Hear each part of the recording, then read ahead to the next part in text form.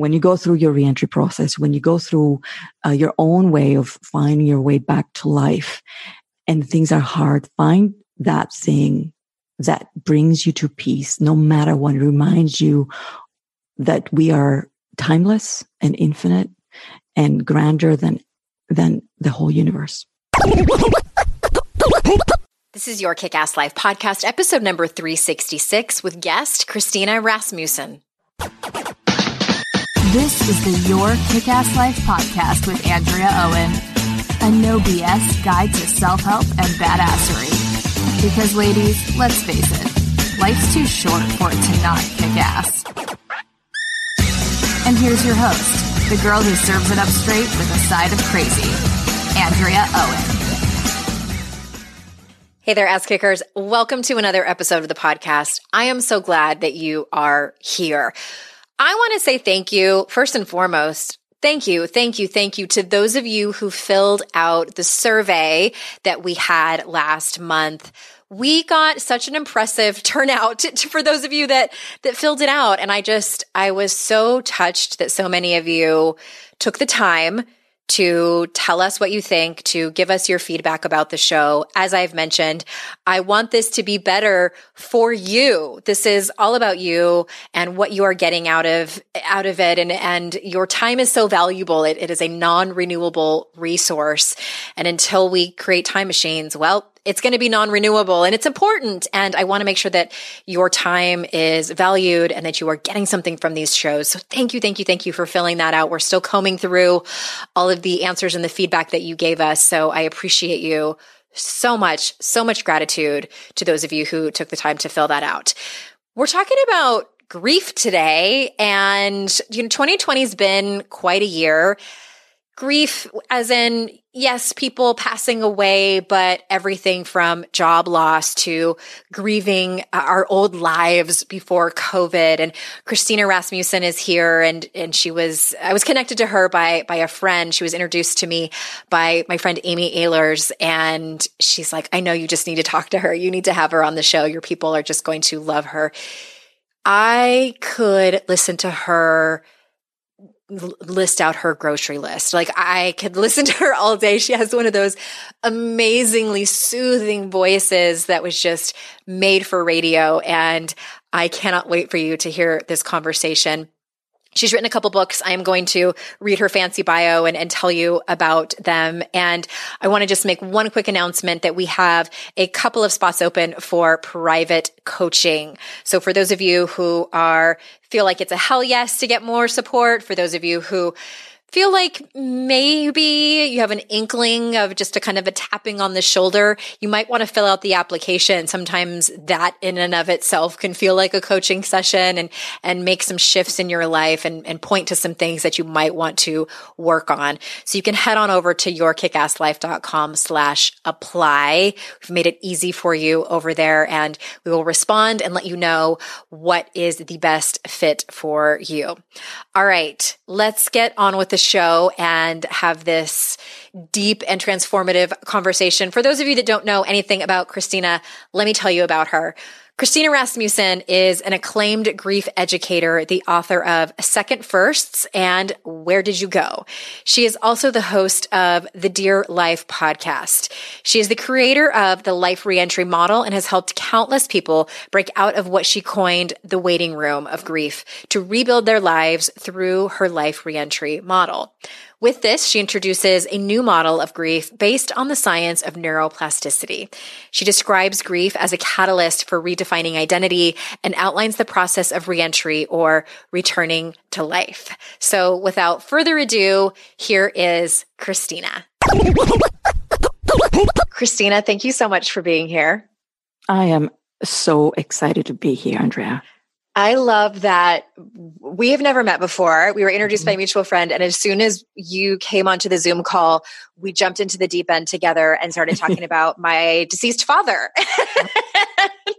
Yes. That's I know kind of your realm, if I may. And I want to, everyone got a small introduction of you in the beginning about the work that you do, but I want to ask you a question. This is something that I read on your website that was so intriguing to me. And you talk about redefining entry. And you say that grief is a catalyst for redefining entry. Can you speak more on that, about your philosophy on grief and the process of re-entry or returning to life? So when a very catastrophic event happened in my life, which was the loss of my first husband. He was 35 years old. We had 2 little girls, and even my body couldn't experience that loss. I thought I was going to die from pain. Yeah. I thought I wished it was me dying. He was, my mind kept saying he was the better parent. He was the smarter person. He was the better person to stay alive. And he was the love of my life. I, couldn't imagine living in this world without him. Oh my gosh. And I didn't know how I was going to physically make it. Like I thought my body was going to burst, was going to just explode. I was going to just die. And I used to be also, I have a master's in counseling psychology, and my thesis on grief and the stages of bereavement. I was obsessed with grief and how we find our way back to living after we lose someone we loved. So when this happened to me, it kind of shook the foundation of academia, the foundation of knowledge and psychology that I had. I turned around and said to myself, you have got to be kidding me. This is what has been happening to millions of people, and this is all we have to help them. And reentry became the word that I used to find my way back out of what I coined the waiting room. And the waiting room is when something bad happens in our lives, whether it's a death, a divorce, a job loss, or an invisible loss. I call the smaller, seemingly smaller events of our lives invisible because nobody thinks of them as important, but actually they are catalysts for depression and anxiety and fear in our life. But any of those events, when they happen to us, we don't just start over. We don't just start a new chapter. We don't just leap out of the old life and land in a brand new one. We go in a place in between the life we were forced out of and the life that we could have. And millions of people die in the place in between, thinking that is their new life. That's the life they were supposed to have after their losses. And it's just a waiting space. And the brain puts us in that place when we're grieving, but it keeps us there when we are afraid to start again. And my work and my mission in life is to help all these people re-enter to a true life. Wow. Okay. I knew that you had lost your first husband when you were younger and your girls were young, but I didn't realize that was your background. Yes, I know, right? Oh, I didn't know why it was. The irony was not lost on you. Yeah, and I studied in the UK. I did my bachelor's and my master's in England. And when I was choosing, my thesis, I said to the professor, I got to study grief. I love people so much. I could not possibly imagine losing anyone. Right? So you didn't have any real life experience of losing someone close to you before that? When I was young, like grandparents, okay. Like most people, it was hard, but it wasn't nobody. And the professor turned around and said, you're such a happy person. Why would you want to do this? I said, I just want to do it. And when we moved from, the UK, to actually at the time to Houston, Texas. and my visa was dependent on my husband's visa. So I was not allowed to work. I started volunteering in hospice. So I sat with the dying. I actually, because of my qualifications, they couldn't pay me. So I started facilitating their support groups. And then when we moved from there to California and then to Boston, when we were in Boston, he was diagnosed at age 31 with stage 4 colon cancer, and it was terminal from the beginning. And Andrea, I knew then this was so much more catastrophic than I ever imagined. Yeah. Oh my gosh. I have so many questions, some of them personal and some of them professional. I'm just going to kind of go with wherever the conversation takes us. Well, okay. So can you talk about, one of the things that you said when you were talking about grief and loss are these, I think you called them invisible losses. Is that also what they were also referred to as, I think they're called ambiguous grief. Brene Brown calls it ambiguous grief. So that's like empty nesters or COVID, I think can be something. Is that the same thing? So yes. And this kind of, empty nester, COVID, they're all definitely, invisible and ambiguous and confusing and not traditional in the death or divorce kind of grief realm. But what is an invisible loss is, imagine something happening to you in your life that is not an event per se, like an empty nest, or it is an experience that broke your heart. It could be a really bad argument with your best friend when you were 15. It could be your first boyfriend making out with your friend. It could be your teacher in school telling you off in front of the whole class. Being excluded in middle school. Yes. Yeah, everybody has some story.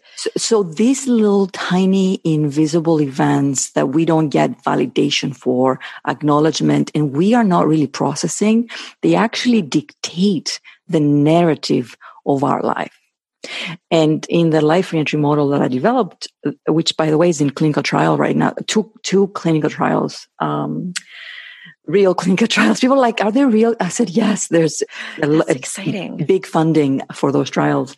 And so there is the narrative that actually dictates our experiences stems from these invisible, seemingly small events that have taken place in our life that we dismiss, we don't really talk about because they're not big enough or they're not considered big enough.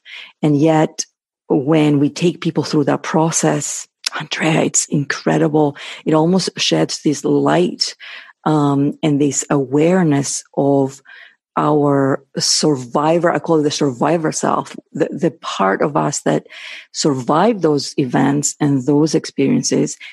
And that part has protected us from having those experiences again. And in many ways, it has put us inside that waiting room. So when we get hit by a big loss, like losing your dad, like, getting divorced, losing your spouse, losing a child, the surviving that takes place from your brain, the neural pathways that are here to help you are not brand new. They come from the other events of your life and they take over that conversation. So people say grief lasts forever. It is not. Grief and missing someone does last forever, but the guilt, the shame, the fear, the anxiety, those are the things actually that are much more dangerous after loss, because they're the ones that actually last until the end of our life, and they don't let us leave that stuck place and that waiting room to really experience feeling alive again.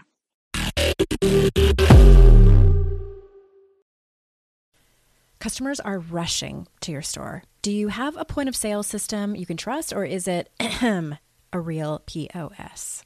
You need Shopify for retail. Shopify POS is your command center for your retail store. From accepting payments to managing inventory, Shopify has everything you need to sell in person.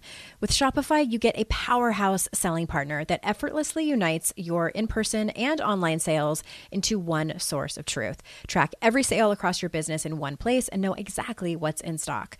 Connect with customers inline and online. Shopify helps you drive store traffic with plug-and-play tools built for marketing campaigns from TikTok to Instagram and beyond. With Shopify POS, you can accept credit cards, mobile payments, and every other major payment method, all with low fees and transparent pricing, starting on day one.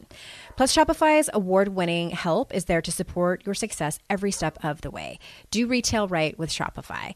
Sign up for a $1 a month trial period at shopify.com/noise, all lowercase. Go to shopify.com/noise to take your retail business to the next level today. That's shopify.com/noise.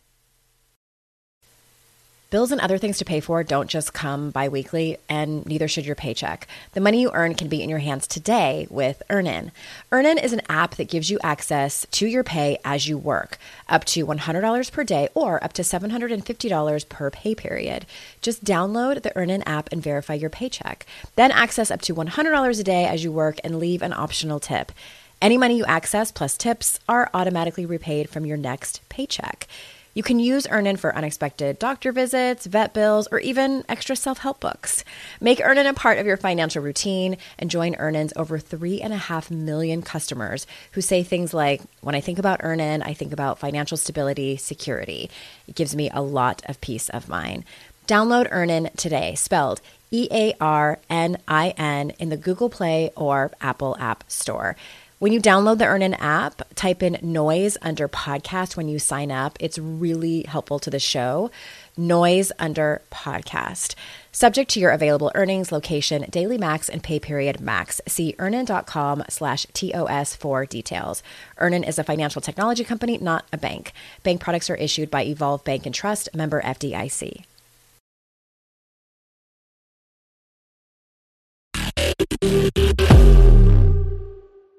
Oh, Christina, I feel like we need to be best friends. Of course, yes. Well, I have a well, I don't know if tumultuous is a dramatic word, tumultuous relationship with grief and this topic, because we've heard in these worlds that we run in that if you really want to do the work, walk towards the thing that you're most afraid of. And for a long time for me, it was grief. And I've befriended it and have come a long way. One of the things that you just said that stuck out to me that I am just realizing right now is that my experience with grief has been so interesting. One of the episodes of grief is the loss of my first marriage, and it was trauma. I describe it as traumatic and dramatic exit. Yes. And what was so curious for me as the years have gone by is when I am triggered by things that should seemingly be innocuous, that or indirectly related and weird, that will take me out. And it's similar with the death of my father. I told the story a couple times on my podcast that it wasn't his birthday or the anniversary of death that took me out. It was one time seeing a father and a little girl flying a kite. And I hadn't remembered that memory of my own for decades. And then all of a sudden I'm in a puddle of tears and I had to take like 2 days off. But there was this one instance this was several years after my divorce, and I was finally finishing my bachelor's degree that it had taken me years and years to finish. I was pregnant with my second child. I was remarried to the most wonderful man. I'm still married to him. And it was the day of my graduation from Cal State University, San Marcos. And I was overcome with grief that my former family wasn't at my graduation party. And it was so strange because that family was big on celebrations, and we're so proud of it. It was a very large family and just lots of parties and celebrating. And they lifted up people who, when there was big events like that, like a graduation or a baby shower or a birthday. And what was my reality was a very small celebration. There wasn't a lot of hoopla. And I was angry that I was mad, that I was having feelings, I should say. And once I surrendered to it and realized, okay, this is just part of my grieving process. This doesn't have anything to do with my ex-husband. This doesn't have anything to do with my former family. But it was exactly what you said, the feelings of shame, the feelings of sadness, of loss, and feeling like, feeling sort of lost in a forest. Like I don't actually know what it is that I'm looking for, but I feel lost. And I'm sure that makes sense to you as someone who studies this. You said something really significant, and it is an invisible loss. And this invisible loss is actually, once you learn how to spot them, it's life-changing afterwards. And you said that your former family-in-law were big on celebrations, right? Mm-hmm. And by the way, I got chills because, and I know people would say, why was she having chills about that specific comment? But here's why. When you were in a place later in your life to have a big celebration like that, you actually, deep down, you were grieving not having that big celebration with them. Right. Mm-hmm. And I felt wrong for it in the moment. And you shouldn't be, because that's how you were grieving. You're grieving this part. Imagine if there's a big puzzle, right? The grief and loss has so many pieces, right? 1,000, 2,000 pieces. And that was just one of the pieces. And I'm so glad you were grieving it, because if it goes unnoticed, unvalidated, unprocessed, it is actually going to interfere in your relationships, in conversations with your children, with your friends, with your marriage today. It just, yeah. And that's part of why I told this story right now and wanted to use that example, is because I know that there's people listening who might have these things happen to them and they make it mean something that it not necessarily is. You know, for a moment I had made it mean that I was not over my ex-husband, and that certainly was not the case. And so I still, I mean, that was in 2009 when that happened. And still now it's 2020, and there will be small things that trigger me, but I immediately know it has nothing to do with really anything except my grief, and perhaps my unconscious brain is trying to catch up with 2020, and I'm still trying to heal. And it's protecting you. So the narrative, the survivor self, which is really the fear center, but I took brain science and created ways in which people can understand what's happening inside their brain. But your survivor self, who has protected you during those very hard moments, is when you're being triggered and activated, it's your survivor self is trying to protect you in this moment, in the 2020. And this is why right now we have so many people struggling. It's not just because of what's happening today in our lives, which is bad enough. It is because we have, with everyone, millions of people have had so much loss in their lives, seen and unseen, traditional and untraditional, and they have coping mechanisms to survive them. And those are the narratives that are taking over. And this is why we see so much anger and just violence and chaos. It's hell right now, because all of those voices are protecting their hosts. Okay. I would love for you to speak to that a little bit more, because, you know, we're recording this in November of 2020, and over the last, I mean, I'm sure your practice is busy. I know my therapist said she's never been busier. I've had a few other therapists on that said they've also never been busier in 2020.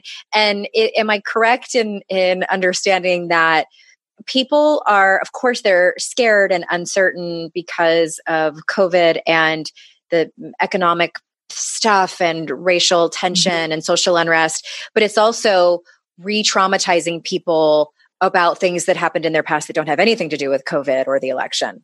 So what is happening is that the brain maps that are there to protect, to put people in a nice, safe space because there's danger outside, are here. And the danger that looks, so when the person is looking outside, they're not just saying, oh, there is COVID, there is, unemployment, there's political unrest. It says your life is in danger today. It is, the narrative is strong. It is much stronger than reality. Not that reality is not dangerous. But imagine it being 10 times worse inside the brain, because the brain wants to protect itself and put everyone in the most safe place. And there is no safe place right now. Everything is unnerving and unsettling. So this is why it looks like everyone is yelling at each other. Everyone is disagreeing. Everyone's being triggered. I guess, yes, we could say they're being re-traumatized, but the way I maybe I'm saying the same thing, but the way I am explaining it to people is that imagine you have this caregiver inside of you, this caretaker, that the bell rings when there's danger for you. So this caretaker runs from wherever it is and comes with this blanket and fire things and like grabs you, even though there's no like fire, and says, we have to go. It's like, when the president, not necessarily this one, but any president, there's a threat. His bodyguards come and grab him, put him down in the bunker. So it's like a red alert. There you go. Yes, like an alarm. It's like a loud alarm that is not necessarily for the present moment, but for everything that's happened before. Yes. Mm-hmm. Well, how does someone know that they are ready to do the kind of grief work that you do? And is there a time in which you suggest someone doesn't do this work yet? Yes, I do. Actually, the way to look at life reentry is we are the second responders. We're not the first responders. Not the first responders. Okay. Yeah. So when a loss takes place, my work, people call me a grief expert, but I'm really a life expert after grief. So, okay. And it stems from grief, but it's, people say to me, you picked up where Elizabeth Kubler-Ross with the stages of bereavement left off. I'm after the mourning, after the stages go through. So, when people come to ask this question, Christina, should I buy your book? Should I come to these classes that you do? What should I do? And I say life reentry is here when you feel that you want to start your life over, but you're afraid, you're stuck, you have anxiety, you feel depressed. Grief is a different kind of feeling. Grief is raw. It's mourning. It's love upside down. It's not the way fear looks like. It's a different thing. The waiting room gets created when we are getting ready to re-enter, and the survivor self comes and says, don't go out again, because this is going to happen to you again. So when that happens, that's when we start the life reentry process. And we do it very, very gently and very carefully. I call it, we have to sneak out so the survivor self doesn't hear us leave the waiting room for an overnight visit. So the first few steps out are very, very quiet. And we should not be activating our fear center at all in the beginning. As someone who snuck out of the house a lot in high school, I will also tell you that take the screen off first. Yes. during daylight hours, because that can be loud. I want to touch on people listening who might be experiencing grief for the first time, and they might be asking themselves, if they go through the reentry process or, when they return to life, does that mean that they won't experience waves of grief anymore? Does that mean that they're going to forget about their loved one? Like, what about people who are sort of, because I feel like people, and tell me if I'm wrong, kind of hang on to their grief as a way to sort of honor the person or thing that they've lost? Yeah. And this is a great question. And the way I always respond to this is that reentry cannot touch the grief at all. Unfortunately, the grief cannot be changed. It has to be felt and expressed and cried out and all those things. Reentry is here for all the other things that are taking place because of the grief. When you go through, let's say the first time you go through reentry for the first time, and you're 2 years after your loss, it's a good time to say, okay, now I've grieved and cried and I spent time in the waiting room, which is actually a very healing place when it is used for grief. But when it is used because we're afraid to start over, then it becomes more of a prison where we end up staying there for a long time because the brain gets used to the comfort of the waiting room. And one of the dangerous things about COVID is that we are all put into this waiting room right now. And the more we stay in our homes with our pajamas on, with eating pizza every night, right? And the more we don't have a reason to go out to, showcase our new shoes and be social and, all those things, the harder it's going to be when the time comes for us to go out. People think they want COVID to be gone, and we do. But when it's here, when the time comes and we are free to go out without masks and all that stuff, it's going to actually be really hard for people to do that because the brain is used to being at home and working from here and doing everything from here. And we're used to that waiting room. So life reentry requires many versions. It's almost like rewiring your brain and bringing awareness and skills as to hearing the distinguishing between the three selves. Life reentry has three personalities, and knowing when the survivor is creating the narrative and when not. And when the survivor is there, we have tools and ways to quiet the survivor down. Unfortunately, we can never get rid of that survivor, ever. Never. It will never go away. We just know how to handle it. We are more aware of what it is that we are thinking and feeling. And we can also actually see the survivor selves from other people, which is my favorite thing to do.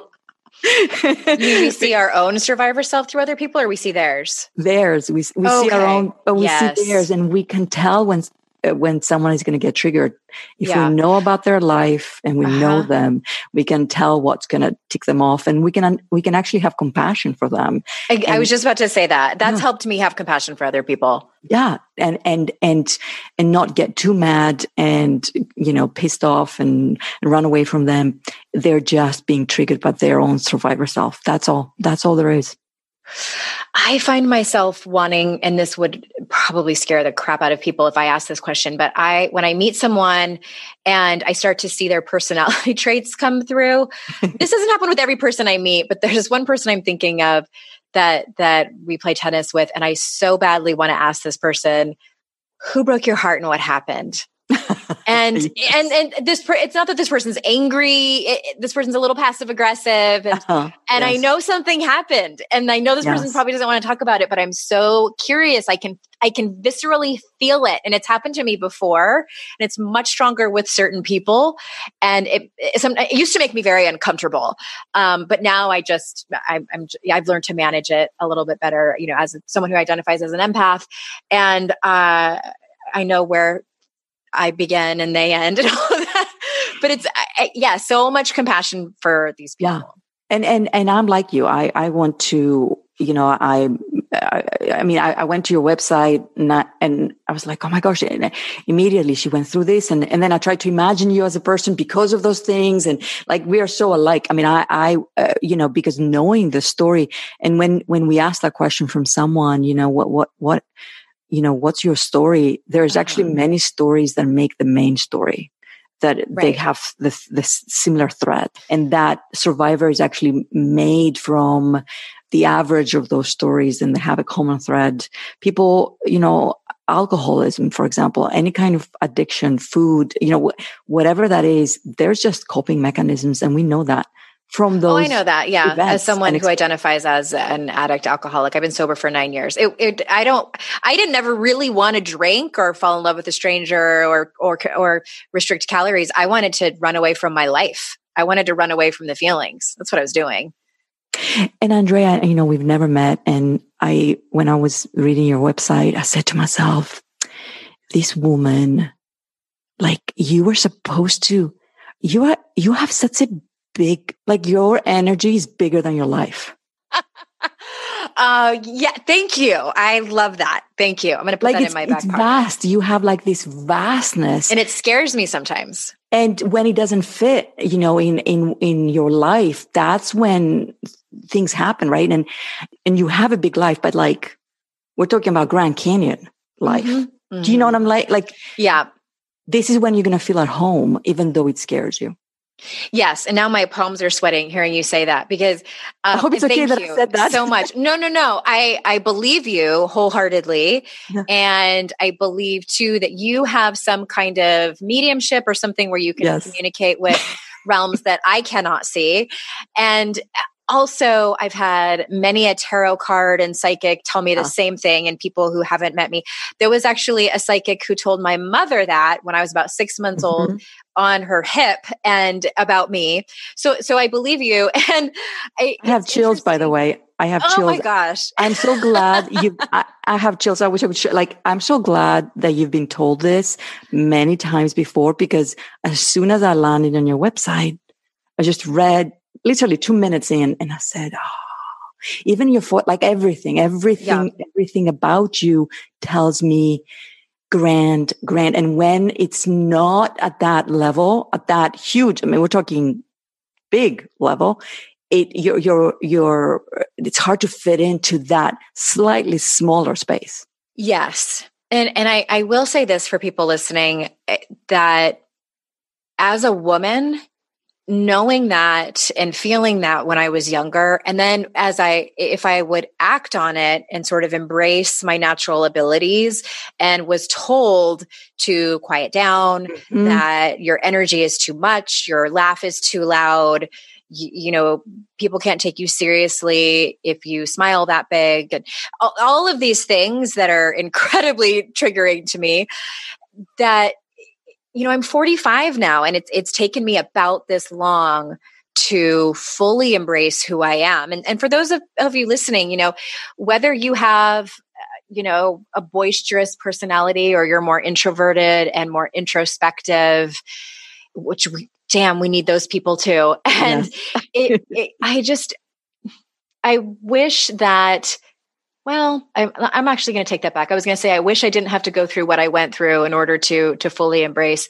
I have learned, one thing I have learned is to give people the dignity of their own process. And it really is just about being self-aware enough and accepting of yourself enough to learn from all of the shitstorms and wrong turns and, addictions and all of it in order to fully step into the woman that you were meant to be. And I wish that for everyone. What if in 2024 you got a little bit better every day? I mean, that's what this show is all about, right? When you're learning a new language with Babbel, that's exactly what you're doing. And if Babbel can help you start speaking a new language in just 3 weeks, imagine what you can do in a full year. Be a better you in 2024 with Babbel, the science-backed language learning app that actually works. Babbel has over 16 million subscribers sold. Plus, all of Babbel's 14 award-winning language courses are backed by their 20-day money-back guarantee. Babbel's designed by real people for real conversations. Their courses are so convenient and have helped me learn real-life conversation skills in Spanish. It's so easy to learn how to order food. That's where I get the most excited to use it, at Mexican restaurants, or ask for directions, speak to merchants without having to consult language apps while on vacation, etc. Here's a special limited time deal for our listeners. Right now, get 50% off a one-time payment for a lifetime Babbel subscription, but only for our listeners at babbel.com/noise. Get 50% off at babbel.com/noise, spelled BABBEL.com/noise. Rules and restrictions may apply.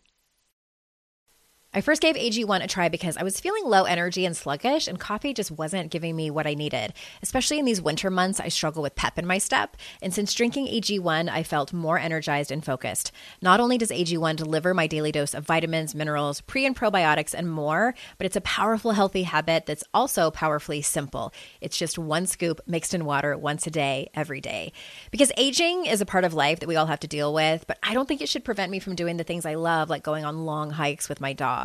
I want to do the things that matter to me for as long as possible, which is why I drink AG1 every morning to support my brain, gut, and immune health. All it takes is 1 scoop a day, and I'm laying the groundwork for long-term health. I know with AG1, I'm giving my body high-quality nutrition. Every batch of AG1 goes through a rigorous testing process, so you know it's safe. And AG1 ingredients are sourced for absorption, potency, and nutrient density. AG1 is a supplement I trust to provide the support my body needs daily, and that's why I'm excited to have them as a longtime partner. If you want to take ownership of your health, it starts with AG1. Try AG1 and get a free 1-year supply of vitamin D3K2 and 5 free AG1 travel packs with your first purchase exclusively at drinkag1.com/noise. That's drinkag1.com/noise. Check it out.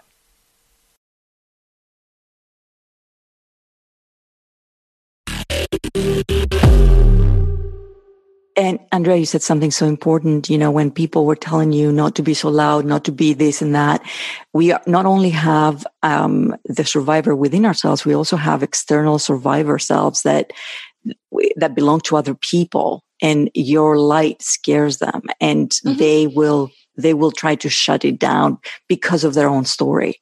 Yeah. Yeah. Yes. And I actually wrote about that. I just turned in my manuscript a few weeks ago for my 3rd book that comes out next year. And there's a chapter, I think it's one of the very first ones, because I know some people don't read the entire book, about shining too bright because we have a fear of outshining others and taking up space. Because and that's another conversation for another time. But I want to circle back because you were talking about these 3 different parts of ourselves. So is that the same when you're talking about that versus the 3 phases of reentry?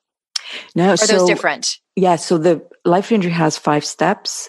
Okay. And the foundation of those 5 steps is, basically the process gets you out of the waiting room. That's imagine life reentry being a tiny place between counseling and coaching. Okay. It is not coaching and it is not counseling. It's life reentry. There's a gap people don't make when they go from their therapists because they've gone through something really difficult to their coaches. I'm going to stop you for a second. For people who don't know what that is. So counseling and therapy, generally speaking, is about looking at your past, and coaching, generally speaking, is about looking at your future. So you're talking about like the in-between. Life reentry is a bridge. Okay. Between those 2. So imagine you have to jump between 2 buildings, and the space between those buildings is too large for some people. Okay. And they can't go from talking about their feelings and grieving their past and just, discussing things to what is the biggest goal of your life. That's a big jump. Yes. It's like going from A to Z in 1 second. Especially for someone who's grieving, or for someone who's gone through a devastating divorce like you did, Andrea, and someone who lost a spouse, a child, and they've had therapy for 2 years, let's say, like they've really done their work, and they're like, now I'm ready to start my life over, right? Now I'm going to go and do this. And then they go into this beautiful world of coaching, which is amazing, right? So I used to be a coach. That's how I came up with this model, because I started using the methodology I was taught, which is amazing and great and wonderful. And I started seeing this pattern that people wanted to say yes to those things and they wanted them. But by the next session, the ones that had just gone through something really devastating, they couldn't actually, something was pulling them back. And I was like, what is that thing? Where are they going? What's happening? And that's how I just started to make these discoveries. And so life reentry occupies a very small space, but it's actually a very significant one. The one that makes your journey from therapy to, life coaching and making big goals. When we're done with life reentry, or when we are in a place where we can say, I'm breathing fresh air again, I understand myself, I know my inner narrative. The inner world is actually much larger than the outer world. Now I'm ready to start choosing goals and dreams that belong to the new identity that is here. And the 3 selves, which are, when I created them, my first book was published in 2013, and it was called Second Firsts. And the life reentry model premiered for the first time in that book. And I was like, at night, my survivor self would say, Christina, people will think you're crazy creating these selves and personas. And I was so scared that I was never going to be able to practice this work because professionals would take me down, but none of those things happened. The three selves, the survivor self, the watcher self, and the thriver self. The watcher self is the witness, the part of you that has been with you since day one and has all the wisdom and all the knowing about you. Imagine this elder. When we go through something difficult and the survivor narrative takes over, we actually forget our own wisdom. And the only way to true reentry and living life is through that wisdom. So I call that part the watcher self, because they have been watching all this time. And then the thriver self is the kid self before loss. So we actually connect to that self in the last step, the thriver self, and we allow for that voice to be remembered, and that had no surviving, that had just fun and play and freedom. Yeah. Okay. And so that you wrote about in Second Firsts. Mm-hmm. Okay. But for the grieving, traditional grieving people, and then we had Hay House wanted to do a new edition in 2019, which added a little bit of that more invisible loss portion. Yeah. Okay. And so the book, Where Did You Go? That's totally separate than Second First, correct? Yes. That was in 2018. Yeah. 2000. Okay. And we'll drop those links in the show notes too. And so I'm curious about the watcher self. Are you a believer, and are you talking about angels and guides that are with us? That is the super watcher, which is in the Where Did You Go book. The watcher self is not a supernatural, it is the knowing that we have about our life, about our physical world, about deep down, Andrea, you actually have a very strong watcher. You have a lot of knowledge about yourself and about others. And the only time you lose that knowledge is when the survivor narrative is loud and takes over. Mm-hmm. Okay. Makes a lot of sense to me, Christina. It really does, doesn't it? Oh, I love getting to have these kind of conversations with people. Like I dig it so much, and I dig you so much. Same here. I have, I'm going to have you back on. I'm telling you now that you're going to have to come back on next year, because I still have so many questions. And is there anything before we close that you want to say, that you want to add on to anything that you said, that you want to make sure that the listeners walk away with? I want to say that, even when we figure things out, when we find our way to a good place, we will get hit again many times from loss. That's life. That's the way it is. And the one place that I find the most peace is space. It is the knowing that there's a grander design. I am actually in love with the quantum world, physics, and understanding what reality is made of. And for everyone who's listening, when you go through your reentry process, when you go through your own way of finding your way back to life, and things are hard, find that thing that brings you to peace, no matter what. It reminds you that we are timeless and infinite and grander than the whole universe. Yes, ma'am. I want to record just that little section and play it on my phone to myself. And do you want people, what's the best place you want people to go to learn more about you and to find you? Okay. ChristinaRasmussen.com is the main site. Secondfirst.com is the blog. LifeReentry.com is the institute, and DearLifePodcasts.com is the podcast. Yes, Dear Life Podcast, and all those links will be in the show notes. Thank you, Christina, for being here. And listeners, you know how much I value your time. Thank you for being here with me and my guest today. And remember, it's our life's journey to make ourselves better humans, and our life's responsibility to make the world a better place. Bye, everybody.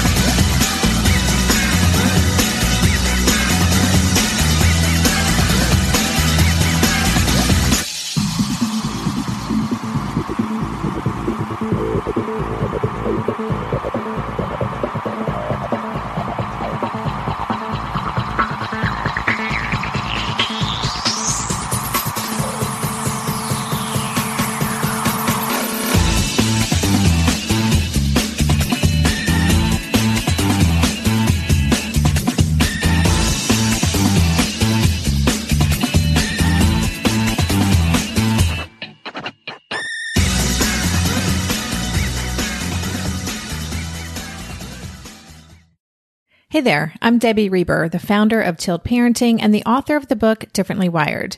The mission of Tilt is to change the way neurodivergence, whether that's having a learning disability, having ADHD, being gifted, autistic, or some combination of all of the above, is perceived and experienced so differently wired kids and the parents like us raising them can truly thrive. On the Tilt Parenting podcast, I get to talk with authors, therapists, educators, and parenting experts who are committed to this mission. I ask the questions my listeners are most curious about when it comes to supporting our kids. And in turn, my guests share strategies for challenges, out-of-the-box ideas for navigating school, best practices for therapies, tips for advocating, and so many thoughtful insights on what it really takes to help our kids grow up feeling seen and respected so they can create awesome lives for themselves. I know that raising a differently wired kid can feel overwhelming and isolating, but I promise you, you are not alone, and it can feel so much better. If you're on this parenting journey, come listen to Tilt Parenting. Together, we can shift this paradigm and show up for our exceptional kids with hope, possibility, and joy.